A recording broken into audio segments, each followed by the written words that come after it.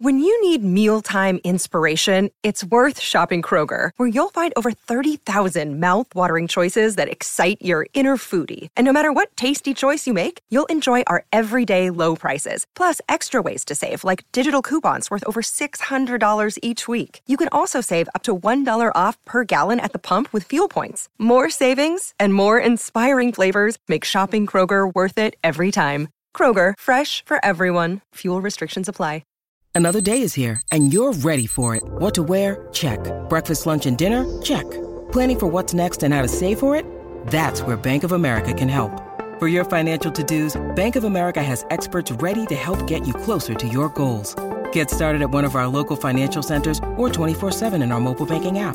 Find a location near you at bankofamerica.com/talktous. What would you like the power to do? Mobile banking requires downloading the app and is only available for select devices. Message and data rates may apply. Bank of America N.A., member FDIC. For Panther fans who want to keep pounding. For the ones who want an inside look at the vault. This is Views from Mid Street. Now, here's your hosts, Lonzo Wrightsell and Rob Brown. And away we go, ladies and gentlemen, with the midweek edition of the Views from Mid Street podcast on the Odyssey Network. Welcome in. Great to have y'all with us one more time again as we continue to celebrate a big dub over Tom Brady and his Buccaneers this past Sunday. My name is Rob Brown, host of The Rob Brown Show, based in Greenville, South Carolina on the Fan Upstate. And joining me, of course, as he does every single episode, my co-host, my partner in crime, the great one, Lonzo Wrightsell. And before we get too deep, I do have to apologize because I know that I sound like crap. I can't help it. Big weekend of hosting some different sporting events around the upstate of South Carolina, and the changing atmosphere kicks me square in the backside, like Mac Jones might, for instance. Yeah, that wasn't backside. That was front side. Yeah, that was bad. Come on, Mac. Come on, man. That's terrible. Either way, I know I'm not going to be as boisterous as I traditionally am. Lonzo will pick up that slack. He will be yelling in my stead during the course of the show. I'll do that. Today. You know what? Another person who would not be boisterous was the person who got, kicked by Mac Jones. He would be boisterous. It would just be much more high-pitched than it may have been before that game started. What a joke. Mac, what are you doing, my guy? What are you doing? That's not the Nick Saban way, Mac Jones. Or it is. I don't know. Either way, a victory for us not having to play Mac Jones. Even if the Panthers were playing, that team, Mac Jones is on the bench. Benched. Yeah. So. Ladies and gentlemen, that is where every middle school coach at some point during that game went, and that is why we always said, we're your athletic supporter. Ladies and gentlemen, in case you come across on Mac Jones. And I don't know if I should have went there because apparently one of our stories hit really well in Boston, and now I just ruined the whole thing. We've just ruined the whole thing. We're no longer big in Boston. Oh, well. We were so big in Boston, ladies and gentlemen. Great to have you guys. We are obviously on the midweek edition of the Views from Mid Street podcast, available where major podcasts are found. Going to break down some of the things that have been going on around Carolina since that victory. And has the defense been traded yet? Has the defense been traded? I'm sorry. I was told on some podcast like a week ago, I don't remember who it was, that there would be no fire sale in Carolina. And it turned out perhaps that host knew what he was talking about, as we are now 6 days away from the deadline and no fire sale yet. So you think a victory would keep that from happening, even though we know that offers were being made and we're not near the deadline yet? I just still got what? No, it wasn't going to happen anyway. But now it's certainly not, because with the Ravens win on Thursday and a Panther win at Atlanta, which is very possible, we would lead the division. Yeah, ladies and gentlemen, one more time again, a week ago on this pod, we had a very long discussion about whether or not it was appropriate to tank in the National Football League in order to grab the first overall pick and have the pick of the litter at quarterback. And instead, a week later of talking about tanking, we are talking about what we need to do this Sunday to lead the division. Granted, it is a garbage division, and anybody who makes the argument to the contrary is lying, but even winning a garbage division, you still get to hang the banner. You still get a trip to the National Football League playoffs. And I saw on Reddit earlier this morning a thousands of comments long discussion about would you rather tank or play for a divisional championship? And while I have no problem with the concept of tanking in order to grow long term, If you can win the division, win the damn division.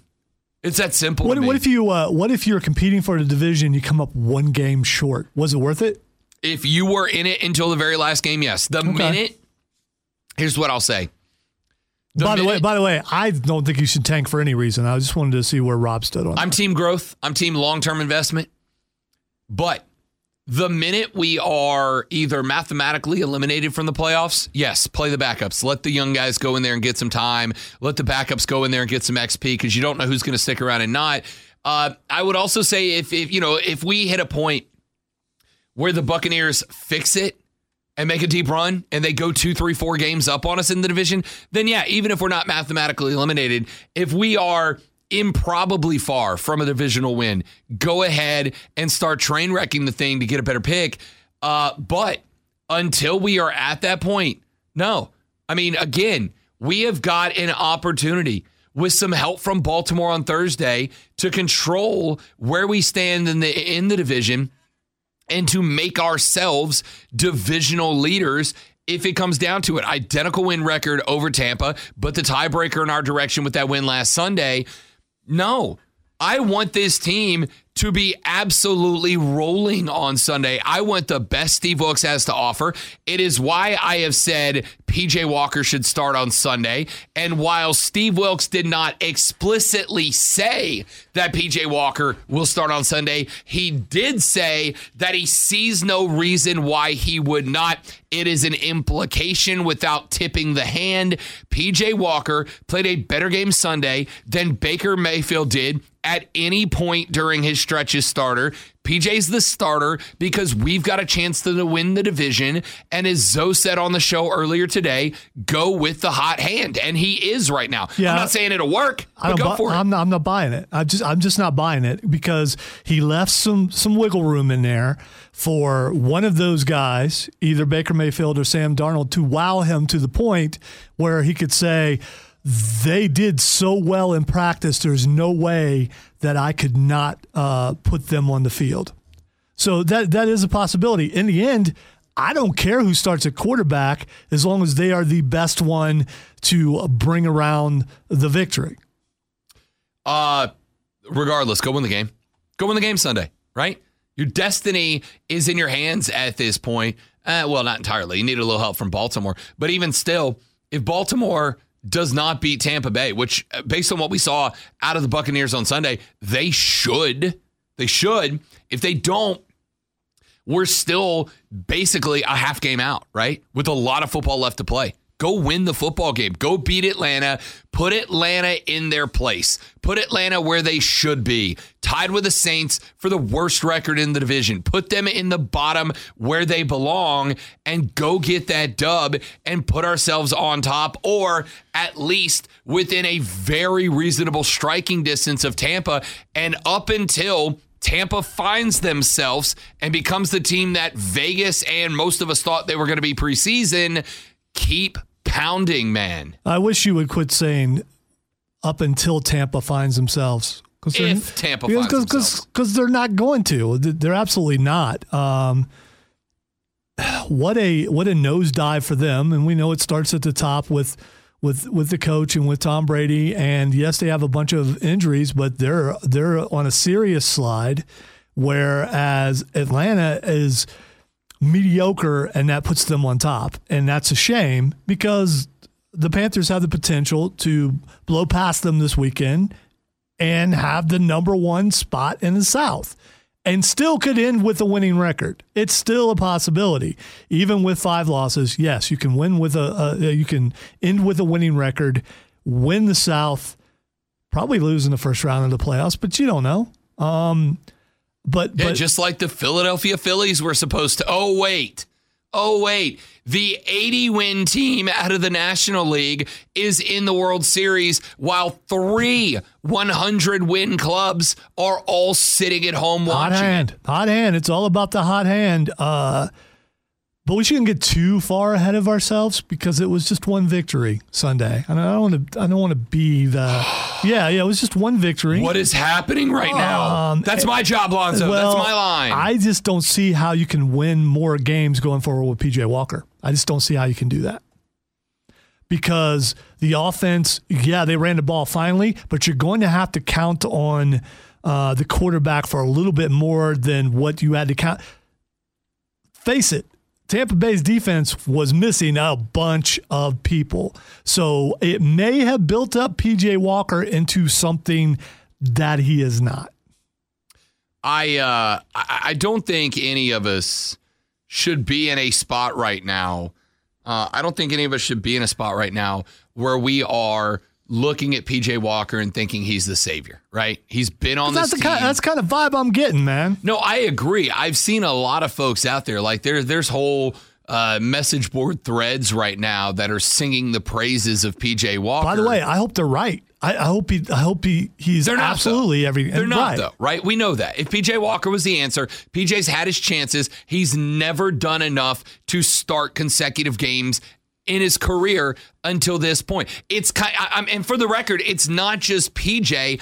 I'm having the same conversation with Panthers fans who are like, Sam Darnold's back. It's like, guys, you saw Sam Darnold. You saw what he is. He showed what he can do. Now, there is a valid argument that you saw Sam Darnold under Matt Rule, and you see what the Panthers team now is under Matt Rule. They went to L.A. They had 4 days to prep under Steve Wilks, and they, for the most part, were competitive with the Rams until late in the game when the war of attrition set in. Then they turn around the very next weekend and beat Tampa Bay. It is a valid argument to say it is different without Matt Rule at the helm. Maybe Sam Darnold will be this dude. What I don't need you to do at this point is to take a hot hand quarterback out in P.J. Walker to go with Sam Darnold or Baker Mayfield as an experiment. You know what you are. We said this in the Monday pod. You are a run team. The identity is established. There is no coming back. You are a run-first team that utilizes PJ to keep defenses honest, and that's what he is, and he's good enough at that. What I don't need is for PJ to go out and connect on 3 or 4 passes, get a couple down the field, and then everybody start freaking out, and then they change the offense to try to go wide open because PJ completed 3 or 4 and get away from the identity that we just established will help us beat a Super Bowl favorite. All right, let's go the opposite of that. Let's say that PJ is the starter, which everything is pointing towards him probably being the starter. Let's say he gets in there and he stinks it up, and he shows that he is what he has been, the 4th-string quarterback who quite possibly was not going to be on this team if injuries hadn't have come about. What if he gets out there and he stinks it up? What if he gets out there and he fumbles the ball and throws a couple interceptions? Do you bench him or do you stick with him? Listen, as a run-first identity, if he's putting the football on the ground, you make the change, right? If it's fumbles, yeah, I make the trade. If he throws a couple of INTs, I'm going to need to evaluate it in the moment, in the context of the INT, right? Like if they're putting 8 in the box and dropping man-on-man against everybody else and he's just throwing it to individual coverage guys and getting big, no, I make the change. If he's getting fooled and adjusted and we're not running the ball into a pass-first defense, I'm going to put that on Ben McAdoo and Steve Wilks and not PJ. But either way,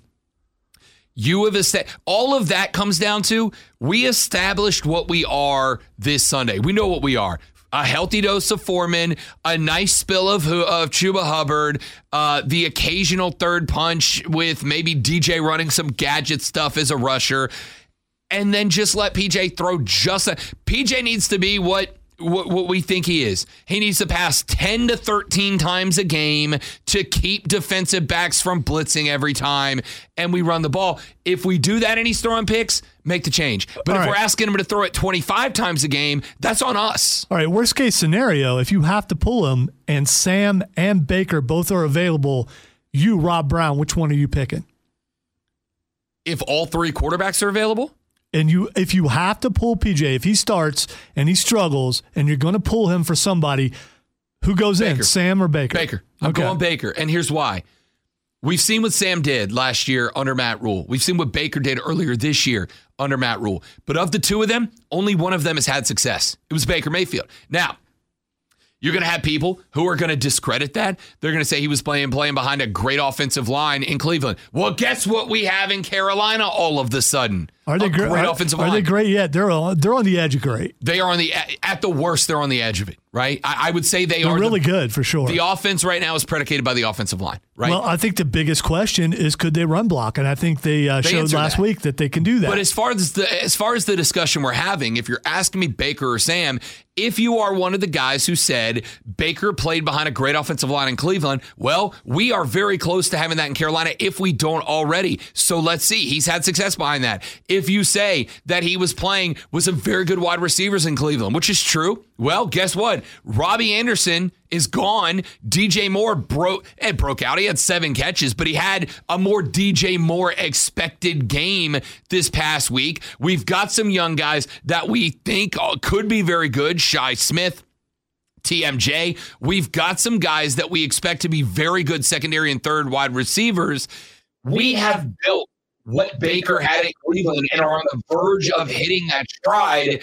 Baker had success with that. Now, without Matt Rule, without the pressure of Sam breathing on him, because that was how Rule taught him it was going to be in the preseason. Let's see if dude can turn it loose a little bit. It's got to be Baker. Yeah, no, I agree with you. If for some reason you don't go with PJ Walker, or if you do and you have to pull him, you got to go with Baker Mayfield. For all the reasons you said, and because Sam Darnold's been out the entire season and Baker Mayfield's only been out a couple of weeks. So as far as that goes, even if it's a matter of being in NFL shape, Baker's closer to it than what Sam Darnold would be. That's a fact. The Views from Mint Street podcast rolls on. Rob Brown, Lonzo Reitzel with you. The midweek edition is here. Of course, make sure if you haven't done so already, if you just stumbled upon us, go to your Odyssey app, AUDACY, and download and subscribe, or wherever you get your podcasts, Stitch, Apple, iTunes, Google Play. Make sure you are subscribed to and downloading episode by episode the Views from Mint Street podcast. We drop you 3 of these every single week. We'd love to make sure you're on top of your Carolina Panther news, talk, and information as we bring it to you every single week by week. So we talked offensive line in the last segment. I want to do that again here. A couple of things, a couple of highlights.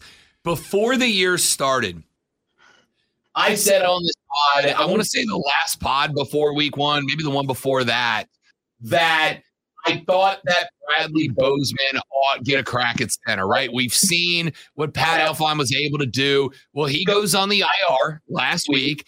Bradley Bozeman has to step into that spot.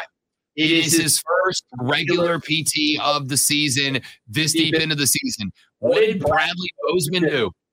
Well, if you go by PFF grades, we talked about that many times on this pod, they are something to be considered, not the end-all, be-all, not the gospel, but something to be considered here. Bradley Bozeman earned a PFF grade of 93.2 last week. That is the best single-week grade among all NFL centers so far this season. The best single-week grade of any center in the league was set by Bradley Bozeman last week. What does that do? It means that the guards can be a little bit more comfortable, can trust that the guy in the middle is going to keep the A-gap on both sides clean. It allows them to focus to the outside. And we saw a direct result of that, too, because the grades for the tackles are up. Versus Tampa Bay, Ickey Ekwonu took 24 snaps as a pass blocker, 0 sacks allowed, and Ickey has not been responsible for a sack since week 2. We got a bunch of L's stacked up in that. Since week 2, Ickey has not allowed a sack. We talked about it in the last segment, Lonzo. They are working on it. This offensive line is very close to being exceptional. And it is one of the reasons that I've said I do not see a fire sale coming down the peak. We have got some foundational players in some really good spots. Ekwonu and Bozeman bracketing Michael Jordan have allowed Jordan to be much better at that left guard spot. Austin Corbett has been dealing with some injuries. He's still been good at the right guard spot because you've got Taylor Moton over there, the vet who's holding this whole thing together with Bozeman on the inside. Elflein, when he comes back, I know there's the phrase, you can't lose your job due to injury. Yes, you can. If somebody steps in and outperforms how you were performing when healthy, and that's what Bradley Bozeman just did with Ekwonu, Jordan, Bozeman, Corbett, and Moton, we have quietly built one of the better offensive lines in football, and guys like Chuba Hubbard, guys like P.J. Walker, guys like Deontay Foreman, guys like Laviska Shenault Jr., when he's run some of the gadget plays, they have benefited from that. I will go ahead and say that for those of you that wanted Fitterer gone alongside Matt Rule, this is why you don't. He built this offensive line with some input from Matt Rule, and now we have quietly assembled one of the best O-lines in football to line up across one of the best D-lines in football. I got to say, in the history of the Panthers, I think they've done pretty well as far as drafting goes. I don't think that's ever been that much of a problem. I don't recall the Panthers drafting too many guys that end up being busts. They may not be the need that the fans think is there all the time, but the guys that they bring in, like Ekwonu, we were so happy about that. Of course, would have liked to have been a quarterback, but if it wasn't going to be a quarterback, getting that tackle was the move to make, and they made it. And yeah, a little shaky that first game or so, but after that, man, he's gotten right in there and performed. I know that an offensive lineman's not going to get Rookie of the Year, but if it was possible, don't you think he would be up for that with as well as he's been playing? I think so. I don't know why they're not eligible, just because they don't touch the ball. But if you're really good, you're really good. It shouldn't matter what position you're in. I look down this offensive line that we've built, right? And I think you're held together by the three most important positions in that order, right? Left tackle, center, right tackle. Your guards are more often than not going to be heavily impacted based on who's lined up and bracketed them on both sides. If you've got a young rook, who, by the way, and we talked about this, struggled out of the gate, and we knew he would. I used the phrase, but he was going up times. against a great defensive line in Cleveland, and a defensive line that was spurred on by emotion because of the whole Baker Mayfield situation. I get it, and I agree. No, you're right, but that is part of growing pains, right? Part of growing pains is, hey, sometimes you're going to line up against an All-Pro, and sometimes you're going to go up against an All-Pro that's got a grudge he's trying to settle with the guy behind you. It's going to happen across the league. That's part of growing pains, is learning what it's like to play against a great defensive end, especially one who's out for blood. He could have very easily buckled. He could have folded, and that could have been the season. Sure. His mentality the rest of the way could have been, I'm in over my head, but it wasn't. He got better every single week and continues to get better. That's a fact. And I guess that's kind of the point that I'm driving at here ultimately, is that this offensive line has built an outstanding mentality right now, right? They have built an outstanding mentality. They're leaning on each other. They believe in each other. The two guards, who are probably the two weak spots on the O-line, are very trusting of the guys at the left and right tackle. And even with Pat Elflein, who was playing fine, Bradley Bozeman, the guy that I wanted starting at center before the season started, came in one game, short notice, stepped up, and had the game of his career against a very good Tampa Bay defense. Tampa's kind of in the same spot that we're in, and that they've got an exceptional defense, but an offense that can't get it done behind Tom Brady. He stepped in against a very good defense and freaking held his own. We did to the Bucs what the Bucs were expected to do to us, right? Like, we flipped that script, and Bradley Bozeman was a major part of the reason why. The only reason I bring this all up is there's been all the talk about the offense, about how they're struggling, about how they haven't been able to get there. And would you look at this? You built the offensive line. The offensive line has gotten better and better. They competed for 3 quarters with the defending Super Bowl champions. They beat Tampa Bay, who was probably the second or third most highly bet on team to win the Super Bowl out of the NFC. This year, the boys up front, the fat boys, the hogs, the big guys, whatever you want to call them, as far as I'm concerned, I'm glad to see the breakout of Foreman. I'm glad to see the breakout of Hubbard. I was glad to see PJ look clean. None of that happens if these 5 guys didn't just put the league on notice that we have quietly assembled one of the best offensive lines in football. And as far as I'm concerned, they deserve more credit than they're getting, even from Panthers fans. And you know what? They're not going to, because offensive line never gets the love that they deserve. I speak as a former offensive lineman. You know, people don't realize how important they are, especially those prima donna quarterbacks. The PJ, if he remains a starter, needs to buy this offensive line something. I don't know what. I know they're rich, but you got to buy them something. You may not be wrong, honestly. You might not be wrong. All right, a couple of other things I wanted to get into after the offensive line. Like I said, I think that they deserve to get talked about more. I think they've earned that. The other big story that came out this week was that the LA Rams reportedly made us an offer for Christian McCaffrey, as well as a couple other teams. There were 2 that got taken seriously, the Rams and the 49ers. The 49ers offering a 2nd, 3rd, 4th, and 5th. Apparently,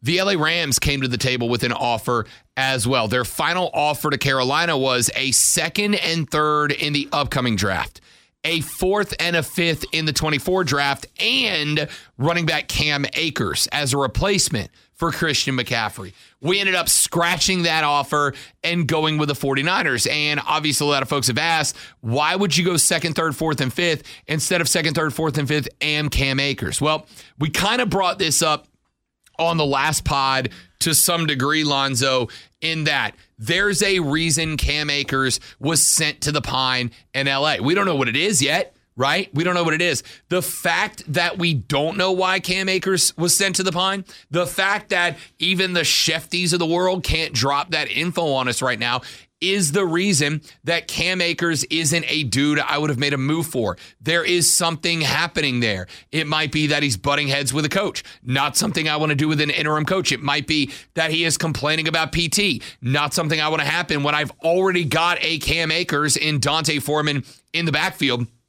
And when you've got a guy like Cam Akers who is not producing right now and you throw him into the mix, you bust up the chemistry that's already built in that running back locker room at this point, and then you pile on the fact that if you ask most NFL talking heads, and I consider myself one of them, who I expect to go deeper into the playoffs right now, despite the record, it's still the Rams, right? It's still LA, which means that while it is 2nd, 3rd, 4th, and 5th, the same picks you were offered from San Francisco, I fully expect that the 2nd, 3rd, 4th, and 5th from San Francisco will end up being higher picks than the 2nd, 3rd, 4th, and 5th that you got from the LA Rams. That made me lean towards going with the San Francisco offer as the Panthers did. I think we made the right move. Akers would have blown up chemistry. He would have wanted to be a featured guy. You already found your moves with the guys that you have, and you probably have those 4 picks drop further back in the draft. But you're also, if you would have brought Akers in, you're also bringing in his money that you'd have to pay him, which you're not having to do in this other deal where they let McCaffrey go to San Francisco. So that frees up some money to do something somewhere else, because there's still time. The Panthers can still bring somebody else in. And the question is, you didn't want that other running back. And obviously the reason why is because you believed in the running backs that you have right now with Chuba Hubbard and with Foreman. And to their credit, they were right. At least one game so far, the 2 guys you got are pretty good. So the question is that with that money that you saved, who should they bring in? What position do you think the Panthers should try to bring in, if any? As of right now, maybe a receiver. I don't know. I don't think you need. I don't think you need. I mean, to bring you got in a receiver. You got rid of your number 2, And no one's stood out as a number 2 yet, but it's still early on. Someone can step up and be that number 2. Do you bring in more defense? I mean, what do you do? It's a good question. I mean, you've had a lot of defensive injuries. I think maybe you could build some depth there. But again, the question's going to be now, how do I do this without a trade? I don't want to trade anybody. I mean, and I'm going to go with Fitterer's word from his presser last Friday. If somebody comes to me with an astronomical, that was his word, an astronomical offer, right? Hey, some of those offers for Burns seemed like they were pretty good. They just don't want to get rid of him. Right. Now, I think we've heard that there has been as high as an offer of 2 first-round picks to bring in Brian Burns or to trade Brian Burns away. It's not worth it for me. The guy is 2 first-round picks. He is a generational player and a heart and soul of foundation. If somebody comes to me with 3 first-round picks, I start to kick it around a little bit. I start to think maybe there's something there for that. But what I don't want to do is I don't want to bring in a guy for a draft pick that is going to be, when we get fully healthy, a reserve player, right? I don't need to bring in a defensive back to fill in if JC's out for some level of time for a JC Horn or a Xavier Woods or a Jeremy Chin if they go out. A guy who's going to be a reserve player and it's going to cost me a 5th rounder. I'd rather just have the 5th rounder so that when the draft rolls around, I've got that in the back pocket to fill a need as opposed to fill a need for this year. And now, while maybe the mentality, because this is the kind of interesting spot we find ourselves in now, as we talked about back in the first segment. What is the mentality here? Is the mentality we are all in for a divisional title? Is the mentality, hey, we're going to try for a divisional title, but we're also going to be making sure that we're looking ahead to the future and we're looking ahead to the next draft? Like, what's the mentality this team adopts? I kind of find myself in the middle. Yes, we're playing for divisional title with the understanding that the probability we still win it is not half. It's probably less than half. I'm still shooting for a title, but I also have my chameleon eye turned to the future, and draft picks are more important than bringing in a backup quarterback who's going to be a spot duty guy and special teamer at best, whereas that 4th might grab me a full-time contributor sometime down the line. I'm not ready to push with that aggressive mentality quite yet, because winning the division is nice. But as you and I both said in the last segment, you do have to keep in mind, winning the division kind of, I don't want to say feels like, but it kind of feels like we're pushing towards, okay, we made the wild card playoffs and then we're going to get bumped in the first round because our record is 3rd best in every other division in football except the NFC North, which is also a dumpster fire. I'm not quite ready to make that turn yet. You know, I'm not giving up on this season yet because there's still plenty of games left to play, and it could end up with a decent record. You absolutely could still end up with a decent. What do you consider a decent record? The only thing I want, the only year that's acceptable to me this year is win the playoffs. Anything else, okay. I don't care, right? If you gave me the option. So what if they end up with 10 wins? And miss the playoffs? No, I want the playoffs also, but what if they end up with 10 wins? Make the playoffs. I don't care if you have. That's a pretty good season. Make the play, right? But again, and I guess this is the that difference in football psychology that you and I have, and we've debated and discussed many times. 10 wins and don't miss the playoffs, I might as well have 2 wins. It doesn't matter. It's irrelevant, right? Like, oh, yay. You know who it matters to? It matters to Steve Wilks. Yeah, sure. But Steve Wilks staying on as the head coach is less important to me than having the best available draft pick we can get, right? I like Steve Wilks. I don't know if he's the head coach. Frankly, and this is the mentality I hope the team is taking too, Steve Wilks might be good enough to be the next head coach. You know what else he might be? Not good enough to be the next head coach. We are learning. As you said earlier, it's one game. We won one game against a team that was a double-digit favorite, but it's one game. What happens if we roll up to Atlanta this Sunday and we get beat by Marcus Mariota? All that goodwill's right back on, right? It's right back on. If he goes and builds a 2 or 3 or 4 game win streak, something Matt Rule was unable to do, then you got me scratching the chin and going, maybe we found something here. Maybe we're onto something. But this Atlanta game is going to go a long way into dictating how I feel about the next couple of years of this franchise.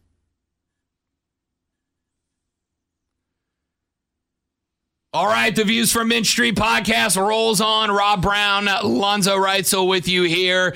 If you are listening for the first time, just finding the pod, make sure that you subscribe to the pod. Download the pod wherever major podcasts are found, on the Odyssey app for free or for free, on Stitcher, on Spotify, on Google Play, on Apple iTunes. Make sure you subscribe. You'll get alerted when we drop a new episode. As of right now, the schedule, we drop a reaction pod on Monday, a midweek pod on Wednesday, and then a preview pod on Friday. And as we get set to play Atlanta coming up on Sunday, we will have a Falcons guest on the show to break down that game from both perspectives. So make sure, if you haven't done so already, you are subscribed to the Views from Mint Street pod so you can hear us talk ATL v CAR with a little both sides perspective on the pod that will be dropping coming up on Friday. All right, speaking of draft picks, and I won't spend the entire rest of the pod on this, but as of today, where we stand in the 2023 draft, as of today, we would have the number 3 overall pick. We would have the number 40 overall pick. Then the 43, that's our first pick from San Francisco. The number 79 pick from San Francisco. Our next homegrown pick would be pick 102, then 110 from San Fran, then 133 and 195 to wrap it all up. So we end up with 8 picks in the upcoming draft. And I'm going to tell you right now, this is very interesting, Lonzo, because I think most years, even in this division, right, with the exception of, 2014? And I think we won the 2014 division with what? Like a 7-win record, right? Because the whole division was garbage that year. It's kind of the same situation. You stick us in literally any other division in football right now, all 4 AFC divisions or the other 3 NFC divisions. We are second or worse in all of them. The divisions that we would be in second in, we are distant seconds, right? The Vikings are 5-1 at this point. You stick us in the East, we're in third. I'm doing this off my head. We're third in the East. We're second in the North, but the Vikings would have a 2.5 game lead here, obviously pending us having played them. You stick us in the West, we're third. You stick us in the AFC, I think we're second in one division by 2 games, and we're third or fourth in all the rest.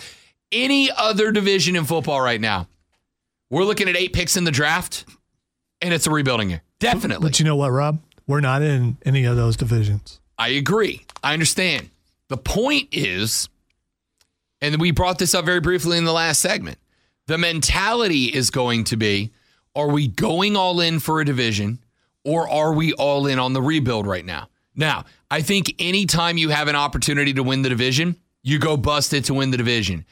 The only reason, and I said I'm fence sitting on this, I try not to do that, but I said I'm fence sitting only because, though, we got 8 picks coming up in this draft.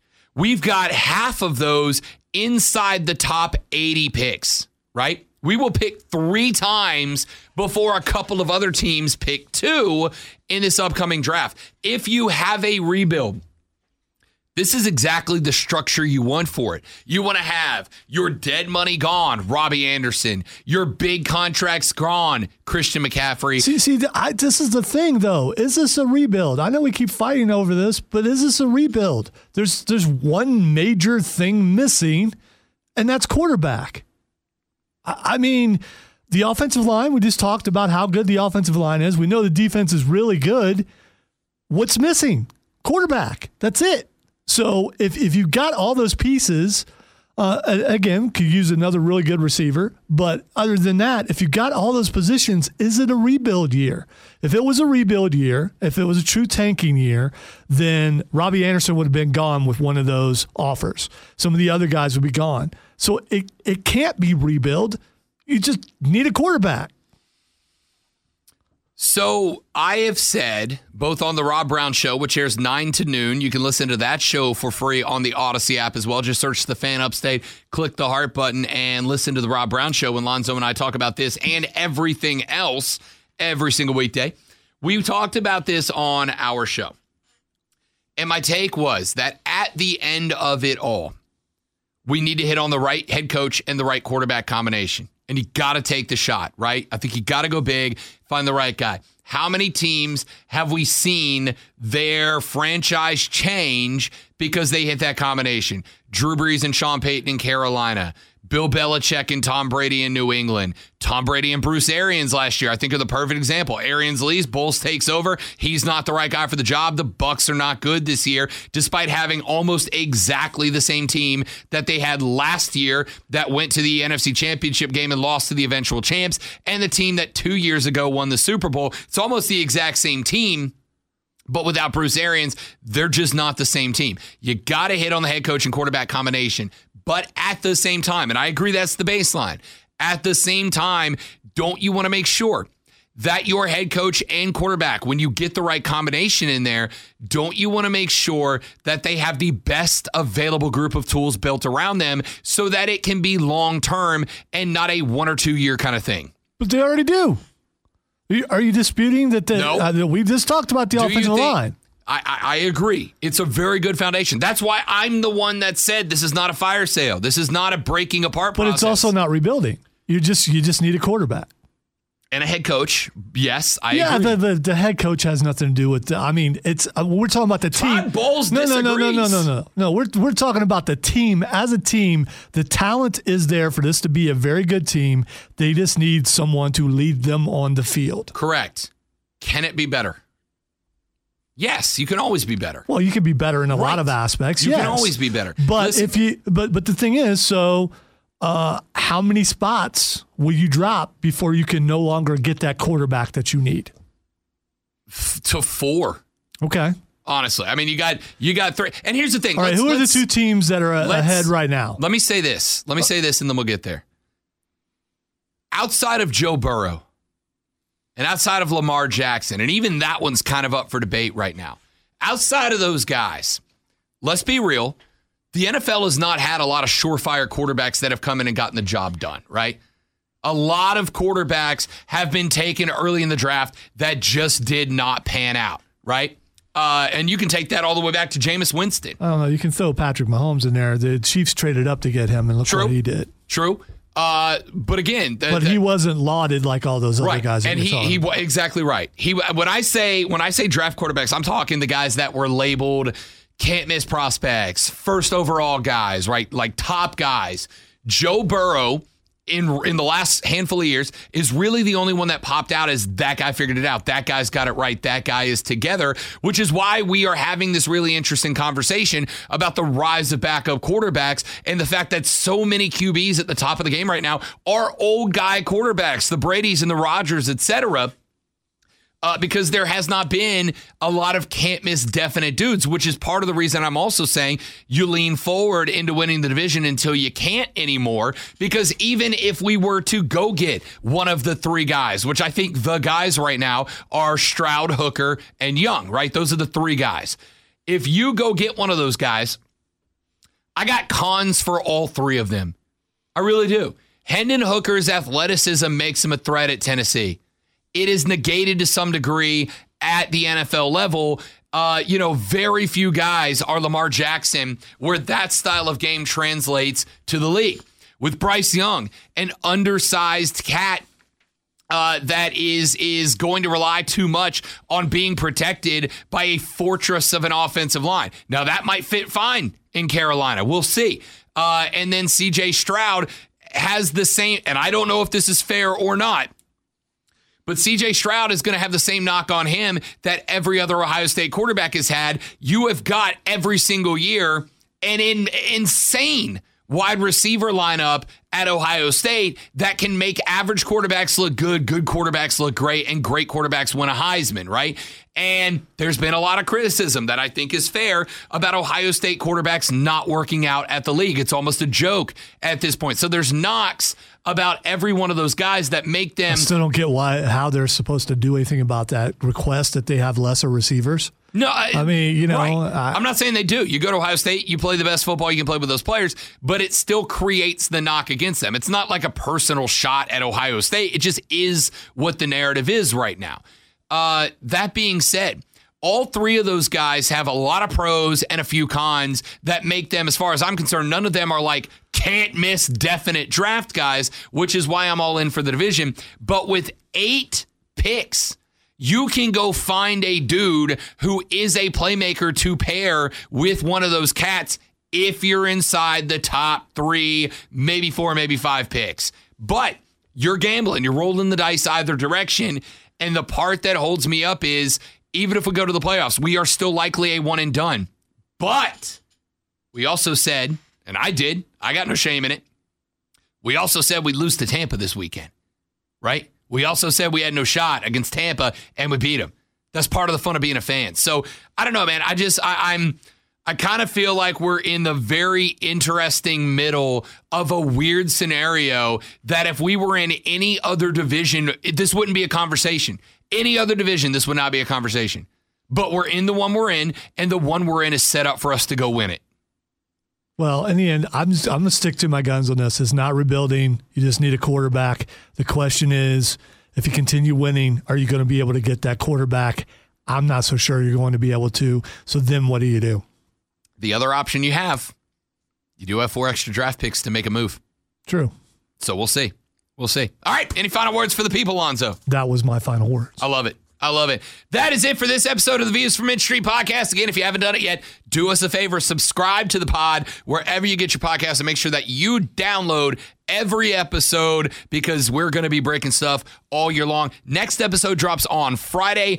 During that episode, we'll be talking with a guest host out of Atlanta to talk a little bit about that game because the NFC South lead could very well be on the line. We will talk to you during the Friday pod. That's Lonzo Reitzel. My name is Rob Brown. We appreciate you listening. We'll see you back here on Friday. Keep pounding, baby.